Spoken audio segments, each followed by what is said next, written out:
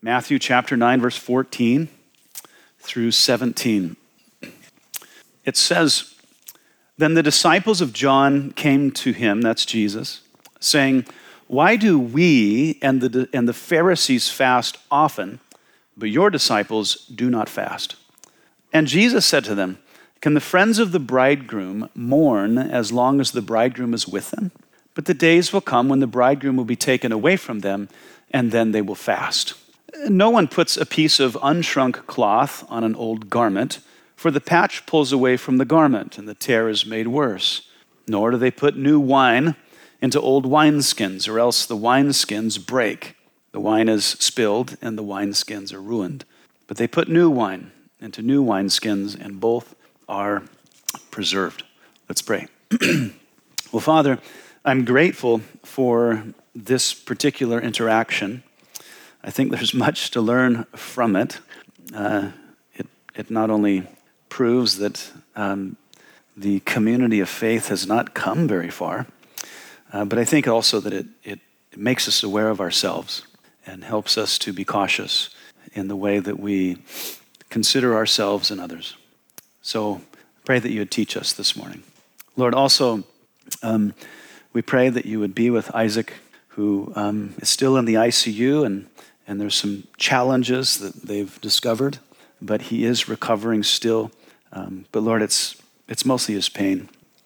And so, Lord, by your grace, I just pray that you would, Lord, I pray that you take away his pain and that he could recover without that haunting him. I pray that you would grant him your strength as he continues to just be in a bed all the time. And especially for him, who is so outgoing and just always ready to roll. I pray that this time, Lord, he would just hear your voice, that you'd give him peace. Lord, his family as well.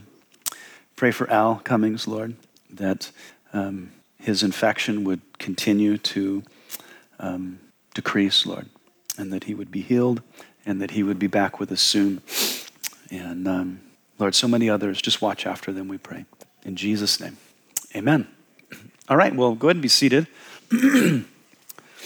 If you are new today, it is our custom, we'll talk about a little bit later again, to go through the scriptures in an expository manner, verse by verse, through one book at a time. That's what we're doing this morning. And just because we go verse by verse doesn't mean we do a lot of verses. So I know that this morning it's 4 verses. But I will have you know, on a Thursday night a few weeks ago, I think I did like 8 chapters, and it's some kind of record. We probably won't do 8 chapters in Matthew on a Sunday, but we might end up doing a chapter on a Sunday, but this is not that Sunday. So I'm in no rush to get through Matthew's gospel. I want to learn as much from Christ as I can. And I want to be able to give as much from the text to all of you that I can, all right? And if you don't like it, you can tell me, but it probably won't change things too much, okay? We're going to honor the word as much as we can. So let's get into the text. Again, verse 14 says, "Then the disciples of John came to him saying, 'Why do we and the Pharisees fast often, but your disciples do not fast?'" Do not fast. Now, the disciples of John, that is John the Baptist. These are the guys that have continued with John, even though John the Baptist, when he saw Christ, he said, "Look, the Lamb of God, which takes away the sins of the world." Now, at least 2 of them left John the Baptist and started following Jesus. That was Andrew and that was John. Okay, but some others had stayed with him. Well, at least at that time. Does anybody know where John the Baptist is at this point in the narrative? He's in prison. He's in prison. And what he had done, which we'll talk about later, is he confronted Herod for seducing his sister-in-law from his own brother and then taking her to himself. And so John, he dared challenge and rebuke Herod, and then that didn't go well, so now John the Baptist is in prison. So We will talk more about the Herods later. They were a savory bunch of people. But in John's absence, his disciples have no rabbi, they have no teacher. So what they've been doing is observing Jesus, and they've probably been following him at a distance, okay? And during their observation, though, they noticed that Jesus and his disciples not only avoided the traditional biweekly fast, they were caught feasting, heaven forbid, okay? That's one of the things about the life of Christ that I love, is that he was always eating. And I think because of that, we call this Calorie Chapel. This church likes to eat. And some of you like, I don't know, there's all kinds of different diets. Like the latest, what's the latest now? There's keto, there's the caveman one, but they don't call it caveman. What do they call it? Paleo. It's caveman. And whatever. I don't care what you eat. And just don't impose what you eat on me. Whatever. So both the Pharisees and the disciples of John, they fasted twice a week. They did it on Mondays and they did it on Thursdays. But understand, they didn't fast twice a week because the law of Moses or the law of God required it. Okay? God only required that the Jews fast one day out of the entire year. Does anybody know what day that was? The Day of Atonement, Yom Kippur. It's the only required fast that God imposed on the people of Israel. They were allowed to fast at other times, but there was no required. But this particular tradition of fasting twice a week developed well before the time of Christ, so that by this time it was so entrenched in their religious culture that if you didn't fast twice a week, you were less than pious.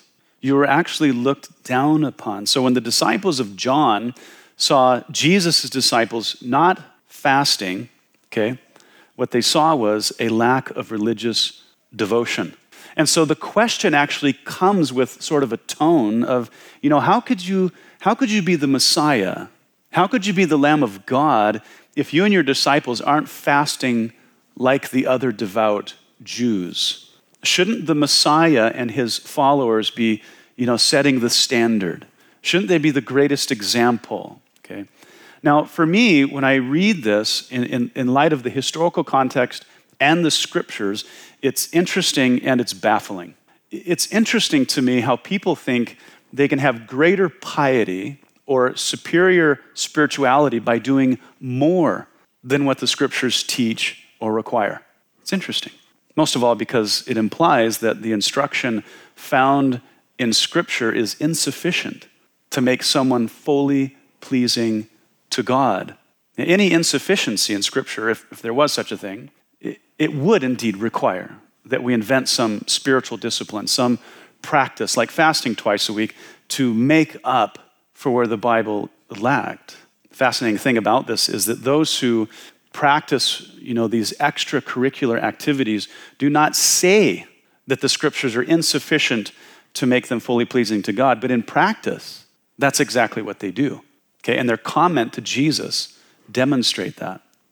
And you see, no one in the beginning, sets out to make up for the insufficiency of Scripture by some discipline. These things develop over time.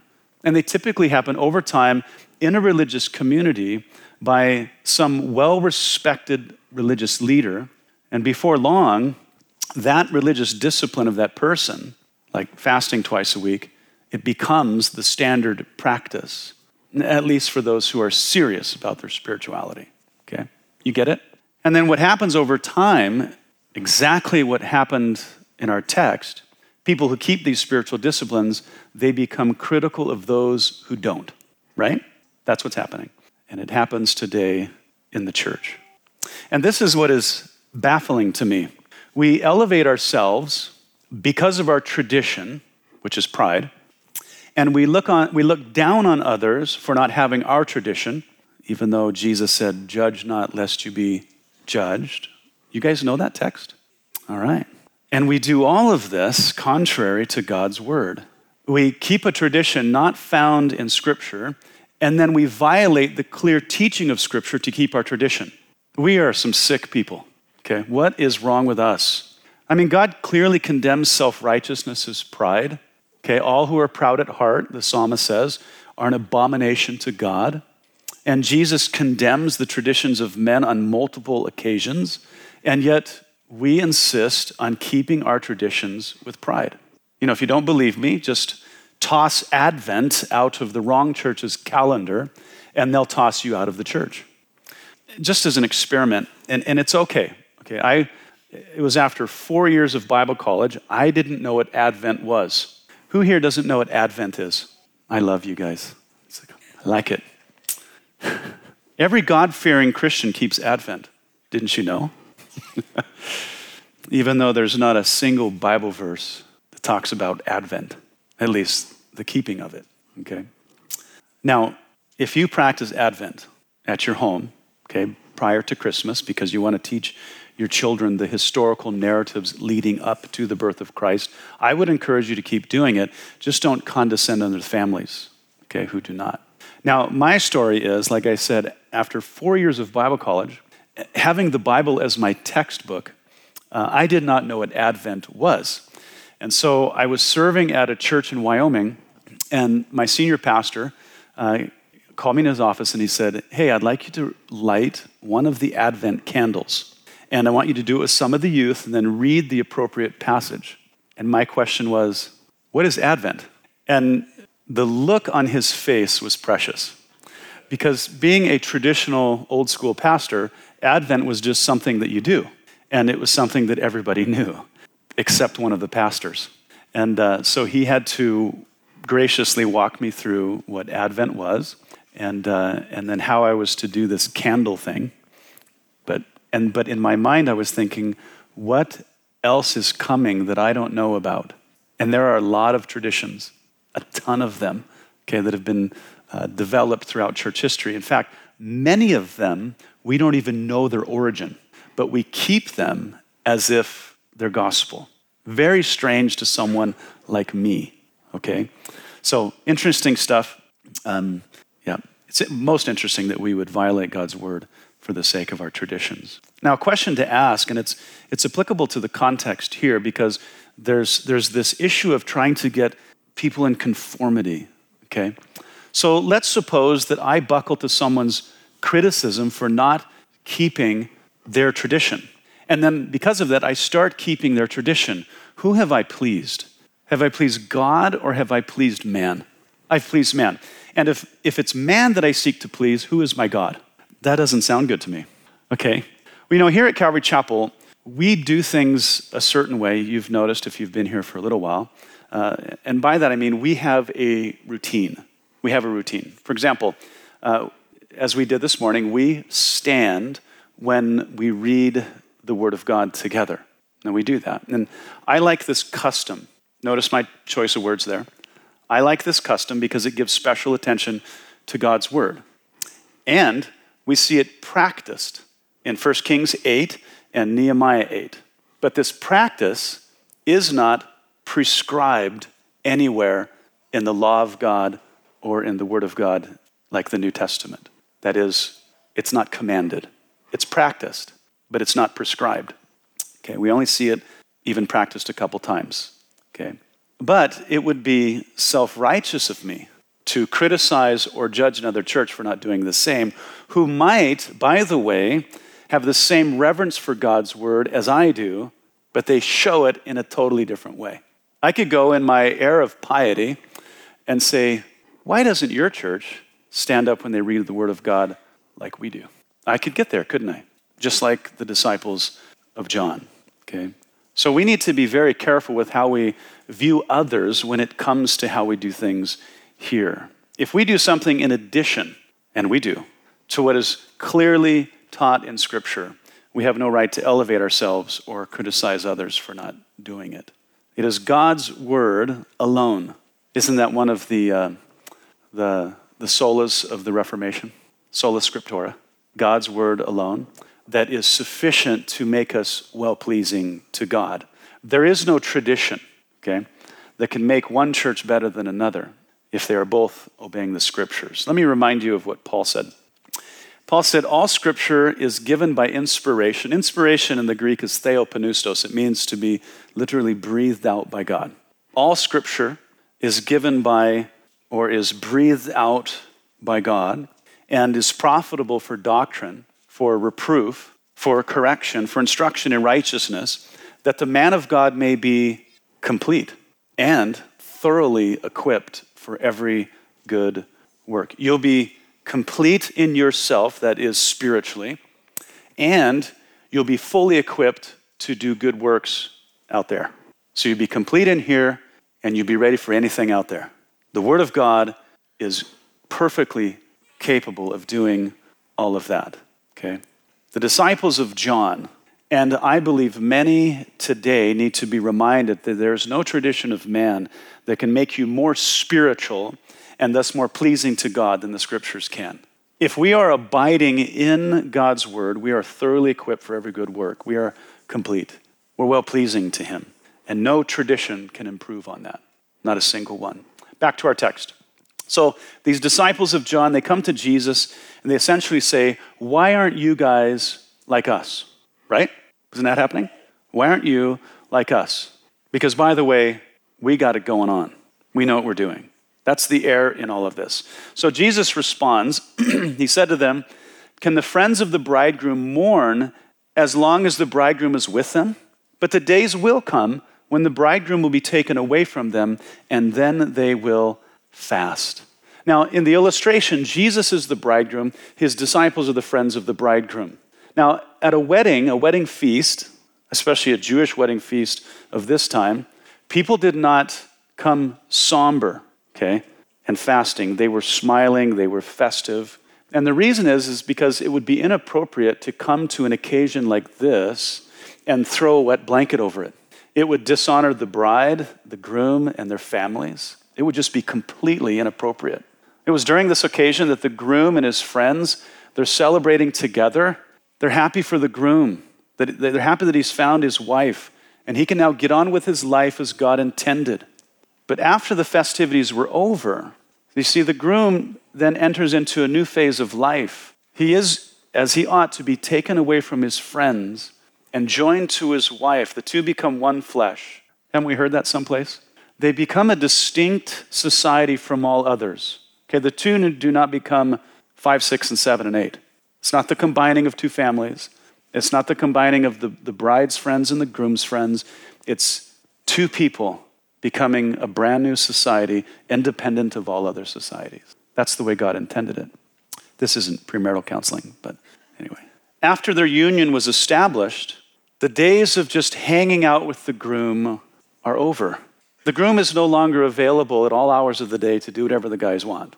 Okay, he now has real responsibility. Okay, he's now has a dominion that he's to provide for, to care for, and all of those things. And so it was after the wedding that this reality would dawn upon the friends of the groom. And now it's a time to grieve. Okay, the boys just can't get back together as they used to. Okay, so they can grieve then, but not during.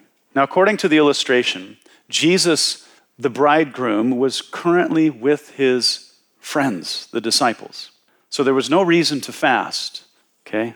This is the time that they're learning from the Messiah of Israel. He's with us. In fact, he's God with us, okay?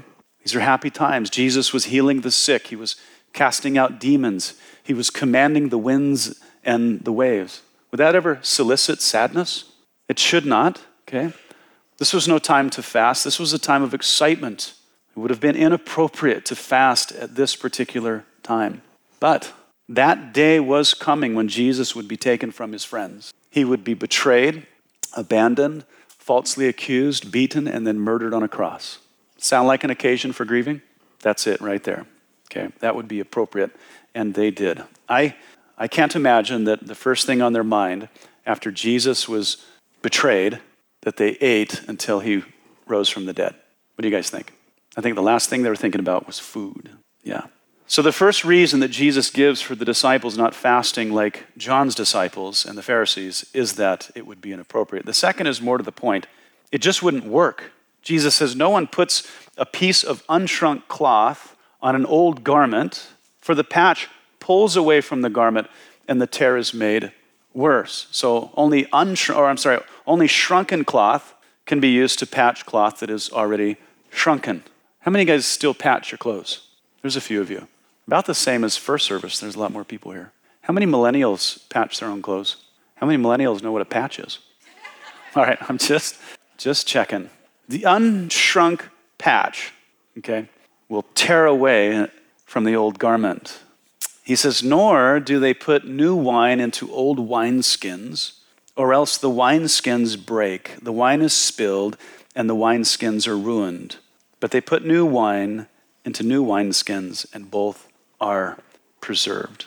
Wineskins are nasty. It's a whole animal. They cut the head and the feet off, and then they tie knots in the limbs, and then they use the neck of the animal as the drinking spout.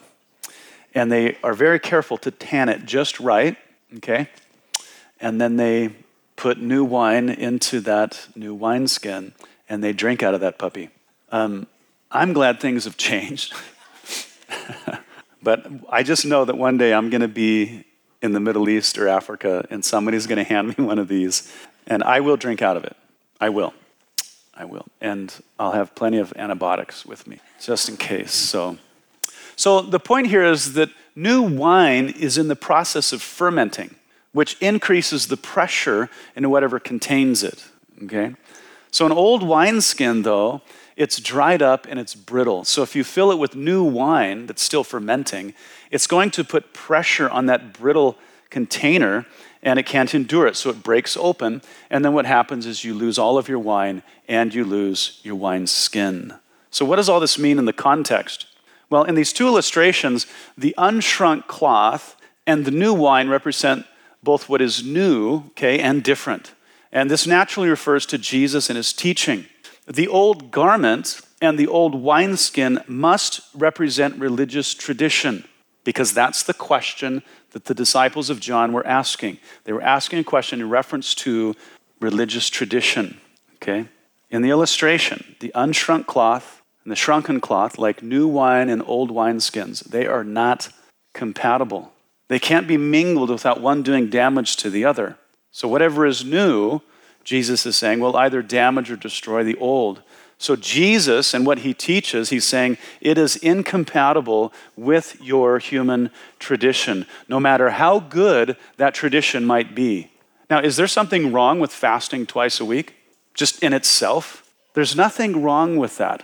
But Jesus is saying that me and what I'm teaching is not compatible with that, okay? If someone takes what Jesus actually teaches and they try to mingle it with human tradition, neither will function consistently, because here Jesus is saying they're mutually exclusive. They're a danger to one another. They cannot conform to each other. In fact, the teaching of Christ will always do damage to what is not compatible with it. And if people mingle them together, they will either compromise the teaching of Christ or they'll compromise their tradition. But what happens historically? Sadly, it's the word of Christ that gets compromised. That's right. Just as it did among the first century Jews, it happens with us today. You see, though, Jesus, he did not come to conform to the marching orders of man and his traditions, right? He didn't come for that. Jesus came, the scriptures say, Jesus said, I've come to do all those things that please my Father, John 8:29.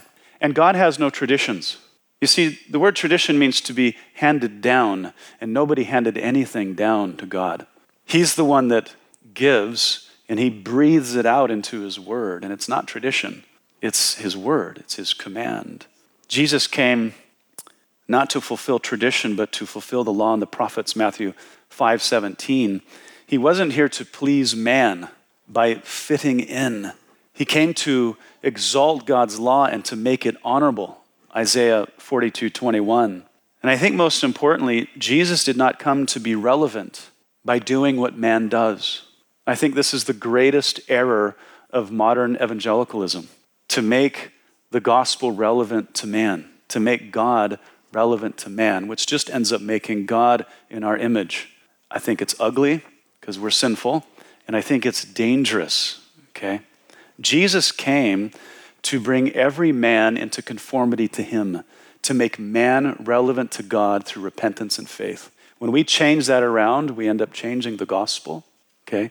And we start winning people to a community that is not God's community, okay? Repentance is a must, and repentance always changes us toward God, okay? And then once we come to him, he begins to transform us. All of the damage done to the image of God through the fall is then being repaired by the Spirit of God through redemption. That's 2 Corinthians 3:18. Guys, we don't want God in our image. Amen? We don't want him relevant to us. Look at the mess we've already made.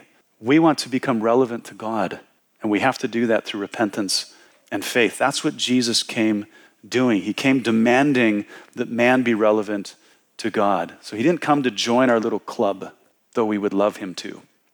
There would just be less demands on us, right? Because we would make up the rules. We must join him. Now, there are some interpreters, and they make some serious errors when they come to this passage. It's usually made by dispensationalists, okay?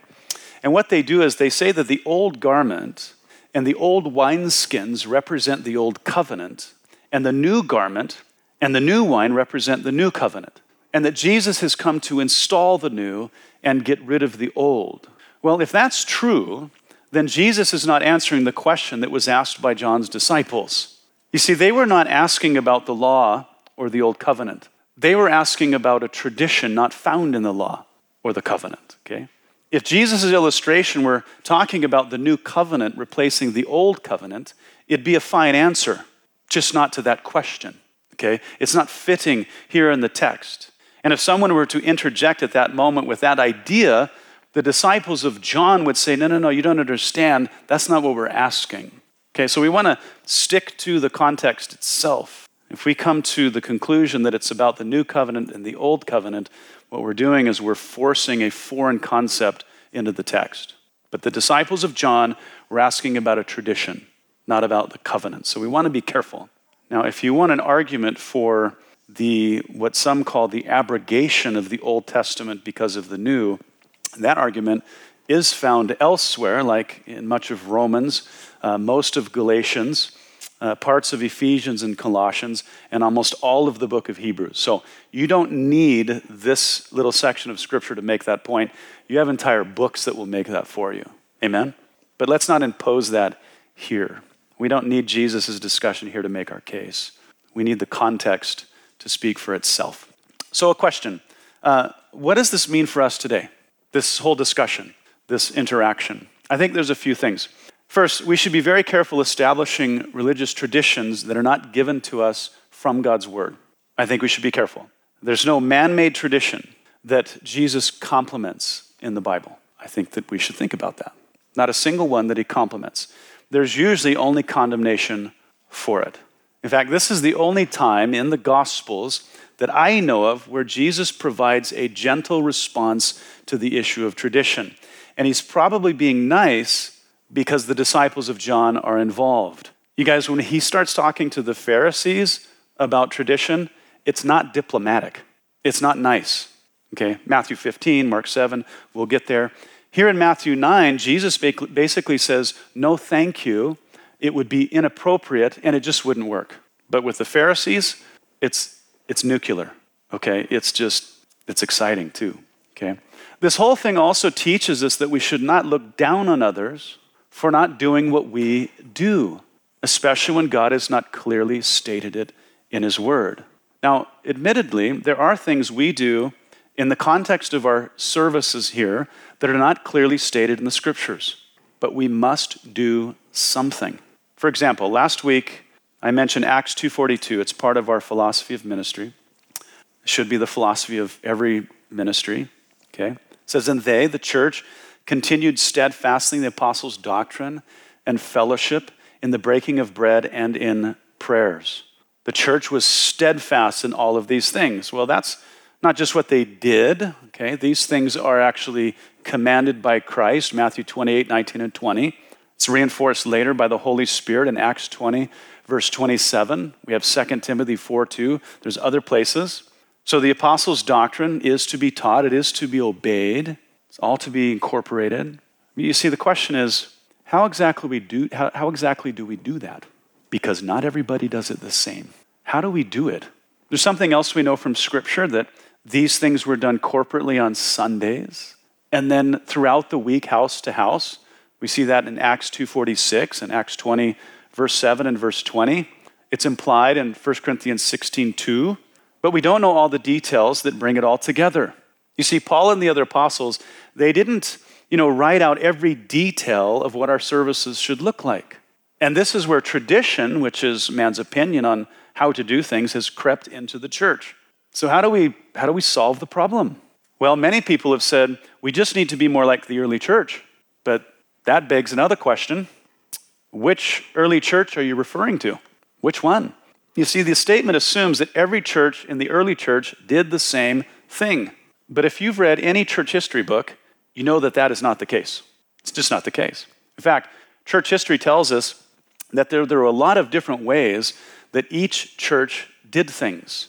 And as time progressed, there were these arguments over what was the best way to conduct services on the Lord's Day, which is Sunday.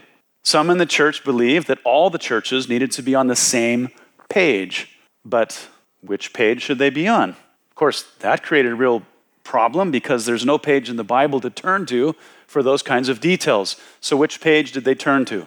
The human page. Second Opinions, chapter 5. They had no choice but to turn to one of the traditions or the other. But because people think their tradition is better than everyone else's tradition, and because everybody looks down on everyone else that holds a different tradition, there was unnecessary and ungodly division in the churches. So what we did was we repeated the sins of the Pharisees, who we are so hard on, who we spend so much time condemning when we look at the scriptures. Yeah. The problem is we're still commanded to be steadfast in the apostles' doctrine and fellowship, in the breaking of bread and in prayer. So how do we do that? Well, I'm not really sure, but I know how to solve the problem. We are a community of grace, amen?